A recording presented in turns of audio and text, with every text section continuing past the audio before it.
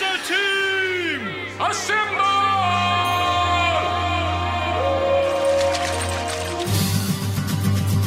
2019. You really should cut the booze, lose 50 kilos, and fulfill your lifelong dream of becoming a YouTube star by taking up extreme parkour. That's why you're here. This isn't a radio show. It's a spiritual journey to help you live your best life. It can't help you achieve any of your goals, but it will make you much, much, much better at sex. Welcome to Radio Chaser. You are with Radio Chaser with Charles, Andrew and Zoe. And speaking of, Zoe's about to make a horrible financial decision. We want you to put a giant stop to it. We'll talk about that later. So, guys, I've been single parenting now for 24 hours. Oh, did Mark finally leave you? Well, he says he's gone to the States, but look, I mean, wait till he returns before I'm confident it's just a holiday. Oh. But, I mean, look, if I wasn't 100% sure who was the better parent, it's become quite apparent very, very quickly. I don't know what I'm doing. I've got no idea. So I got a text message this morning. And let's be clear, like, people are so concerned in my life. Like, people came around for dinner last night. He only left yesterday afternoon. Yeah. Like, Mark took the kid to daycare. Yeah. He's left in the afternoon. Somebody came over and brought us dinner because they're like, what is Zoe going to do with this? It's a welfare check. It's clearly like people are concerned. After hours. Yeah, I honestly got about 4 messages. How are you guys going? Okay, right. Anyway, I thought, I was like, oh, geez, leave us alone. We're all right. And then this morning I was taking the baby to daycare and I was like, I'm all over this. I know I'm going to go to daycare. I know it's daycare day. And I got a text message from Mark from America and he was like, now, I know I remind you, I don't be patronising, I know I remind you about this a lot, but don't forget it's photo day. And I was like, oh, I definitely forgot it was photo. Who has photo day at a daycare? And I looked at the baby, right, and like for daycare, I usually, if I ever dress him for daycare, which I don't normally, but if I do, it's like the worst clothes because it's like, well, they're going to get... So he had this T-shirt that had this giant brown stain on it and he literally had like basically snot for hair gel, like just congealed everywhere. This is the photo day. Yeah. So luckily I was still in the house, so I just kind of did my best to sort it out. Vacuumed your kid down. Anyway, look, I don't want child services to come. So, look, I know you guys aren't exactly the best people to get parenting advice from, but I'm out of options. Oh, well. Well, so what should I do? Well, I've got 8 more days. Well, my key piece of advice is get a battery pack for your iPad because otherwise the batteries only last about 8 hours. That's a great idea. Yeah, and you need at least 20 hours in a row. I found. Yeah, that's good. I have been allowing a drawer to do about 90% of the parenting duty. So there's a drawer that he can open, and it's just full of containers. So that's his mother now. Right. Yeah. That's right. Hey, guys, I hope you're all planning not to come into work on the day of the global climate strike. Are you? Like, it's coming up. It's coming up on Friday, the 20th of September. Yes, I absolutely knew that fact. Did you know that fact? Well, it's true, though. It's worth getting on board this because everybody on Earth is being encouraged to just walk off the job on Friday, the 20th of September, to send a message to our leaders, that we want something done. We want some climate action. I support this. I support this because I support climate action, and I support this because I support not working. Yeah, both good things. They're both really good things. Yeah. Especially on a Friday. It's a good on a day. Friday, exactly. Yeah. Well, most people go on strike every Friday, but I think it's a great idea. Although, doesn't it depend what your job actually is? Attention, everyone! Are you fed up with our leaders doing nothing about climate change? Yes! Are you tired of not being listened to? Yes! Then let's all go on a global climate strike. None of us should go to work on the 20th of September. Including me. Including you. But I'm a climate scientist. What? I'm a climate scientist. If I don't turn up to work on the 20th, I won't be fighting climate change that day. Well, yes, but, we're sending a message. But if I go on strike, the message will be that climate change is good. Right. Well, yeah, fair point. Yeah, okay, I suppose you'd better go to work on the 20th. But everyone else, go on strike. What about me? I work at a wind farm. Sorry? If I don't show up to the wind farm, there'll be no renewable power generated that day. Okay, well, you can work on the 20th then. But everyone else, what about me? Well, who are you? I am David Attenborough. If I don't work that day, my programme about climate change will be dangerously delayed. Oh, God, all right then. Well, look, the climate scientists and the wind farmers and David Attenborough can all go to work on the 20th. But everyone else... What about me? What's your job? I'm the organiser of the climate strike. If I don't turn up on the day, it won't happen at all. Oh, it. Radio Chaser, Triple M. Guys, I'm a little bit annoyed with my partner at the moment because he's not letting me... I have this fantasy, right, about it's not a sexy thing, just a life goal, but fantasy. I just really would love to one day, in my wildest dreams, I'd love to own a boat, right? And Mark, my partner, thinks this is so preposterous. He's like, you can't even dream about that. You're not allowed. It's too outlandish. Well, he's right. What do you mean? You can't. No, boats are terrible. Boats are. I can't fantasize about one day owning a boat. No, because they're a waste of money, and they're the most horrible thing to own. Do you know anything about owning a boat? The practicalities. Do you know how much a boat costs? Because they're hard, Zoe. They're hard to own. You've got to do stuff like fill them up with petrol and stop them leaking and stuff. My brother-in-law bought a boat once, like with 4 friends, and it was the worst decision of his life. Really? He just ended up in a hole for about 3 years. And it was a tiny boat. But I mean, how much? Well, what do you like? I didn't know you have to fill it with petrol. I mean, that is another thing my partner actually had to remind me of when he messaged me today. He reminded me to fill the car up with petrol. Well, you got to get that first, Zoe. Because you got to get to the boat. I will wait until I remember to fill the car up with petrol before I get a boat. But I mean, like, what? I mean, how much can it possibly cost the boat? This is on the water. It's like a big wooden fish. The sort of thing James Packer owns, Zoe. Not you. Where are you going to pay? Where are you going to dock it? Why in the water? You still want this boat, don't you? I can tell you still want the boat despite all... Oh, okay, guys. I'm just having a little fantasy about owning a boat and you're crushing don't have it. Nah. Stop having the fantasy. What? 1-333-53. Can people ring up and tell Zoe she's not allowed to get a boat? What? Yes, that's a great idea. Yeah. Yes, you can hear then, Zoe. You can hear evidence-based, advice from Sydney on why you shouldn't get a boat. This is a great idea. Give us a ring now, 1-333-53, and tell Zoe why she shouldn't get a boat. I hate this. Let's go to Gary from Quakers Hill. Gary, do you think this is a terrible idea for Zoe? I would think so because, first of all, I'd take a break to it, but you need to have a boat licence. Well, who's to say I don't have one, Gary? I didn't say you didn't have one. I just said you need one. Do you have one? Do you have one? Do you have one, Zoe? I got my car licence like last year. No, I don't have a boat licence. Continue with your mean things you have to say to me. Well, it could be minimum 10% per year of the price of the boat, plus fuel, water, mooring fees, like ramp fees. What are we talking, like a couple $100? It can get extremely expensive. Well, what's a ramp fee? They're like a black hole for water, but it's not the space. It's a whirlpool for your money. Oh, well, gee, thanks for the support, Gary. Vlad from Doonside, is this a terrible idea to buy a boat? Well, it depends how rich you are, I suppose.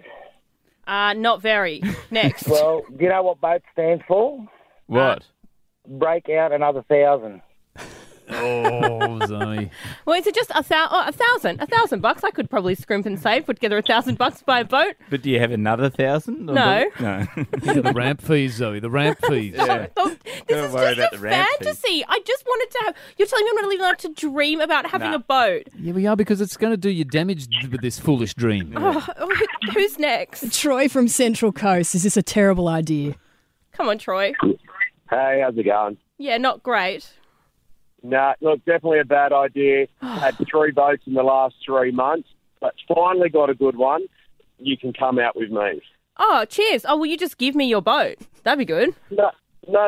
You will go fishing together. Oh. Yeah. I like that. All right. Yeah, all right. I don't like fishing, though. Yeah, I don't really like being on boats. Then the buy one and then a motor will blow up, and then eventually you go buy everything new. So very expensive. You don't want one. Forget it. Oh. But, I mean, Troy has one. He just wants to hoard all the boats. He wants to have all the boats, so I can't have one. I think he was trying to pick you up. That's 3 from 3, Zoe. Jake from Bakers Hill, is this a terrible idea for Zoe to buy a boat? It is a terrible idea. I've got a great story about my father's boat. Okay. So he bought about an $80,000 boat, sailed it back from Queensland with his best mate, had it moored fairly close to where he worked so he could go every afternoon with his mate. And do you know what a bung plug is on a boat? No, I do not. Well, it's a plug that stops water going in your boat. Well, he hadn't quite insured his boat yet. Oh. And someone came along, ripped the plug out, and it sunk.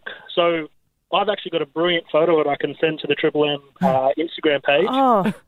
But it became the family joke is that it's a submarine. So I got a call from my mum on Anzac Day saying, you want to see our new submarine? And it's just the top half of our boat sticking out of the water. No.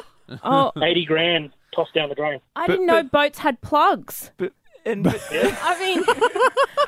mean, what is the point? Don't have that bit. Don't put a hole in it. Don't put a hole in the bottom of it. You know what, guys? I reckon I'll just have a bloody long bath. It's a lot cheaper. Hey, congratulations to this Sydney company who's taking things into outer space this week. They're called Sabre Astronautics. I don't know if you heard this, guys, but they've kind of been chosen by America. You know, America does all the space stuff, right? They've been chosen to join in this kind of joint exercise to help US Space Forces get ready to kind of defend the planet Earth again, you know, and that sort of stuff. You know, all this sort of outer space warfare stuff that we're talking about. Yeah, little Sydney companies joining in. Sabre Astronautics got me thinking, how good is it, finally, that the Aussie Space Program is up and running? Australia, your space program is now open. The new Aussie Space Rocket is specially designed for Australian space conditions. It's the first interstellar craft that doubles as a ute, featuring extra-large mud flaps for the muddy outback of Australian space. Ooh. An all-kangaroo leather interior, including personalised fluffy dice to hang on the rear vision mirrors. Plus, high-tech digital radio where every channel plays Chisel and only Chisel.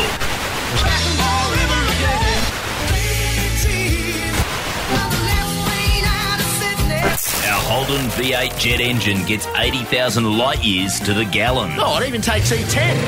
The Aussie Space Rocket, because it would be weird to use a foreign rocket. Triple M's Radio Chaser. And it's Tuesday, which means it's time for... What product is this? This is the quiz where I play some audio and you've got to guess what horrible 1970s ad is playing or what it's trying to sell. Okay, so the first one is it features a lascivious woman, sort of like a luscious, sort of very beautiful woman. Stop making boob shapes with your hands when you're saying that. It's really totally what I was off-putting. doing. I was sort of holding Stop the it. boobs. Love this ad. You love this ad, Charles, don't you? And it's a sort of low-cut shirt. All right. She's doing her makeup. I can't type. I don't take dictation. I won't sharpen pencils. I can't file. My boss calls me indispensable. Miss Jones. Just a minute.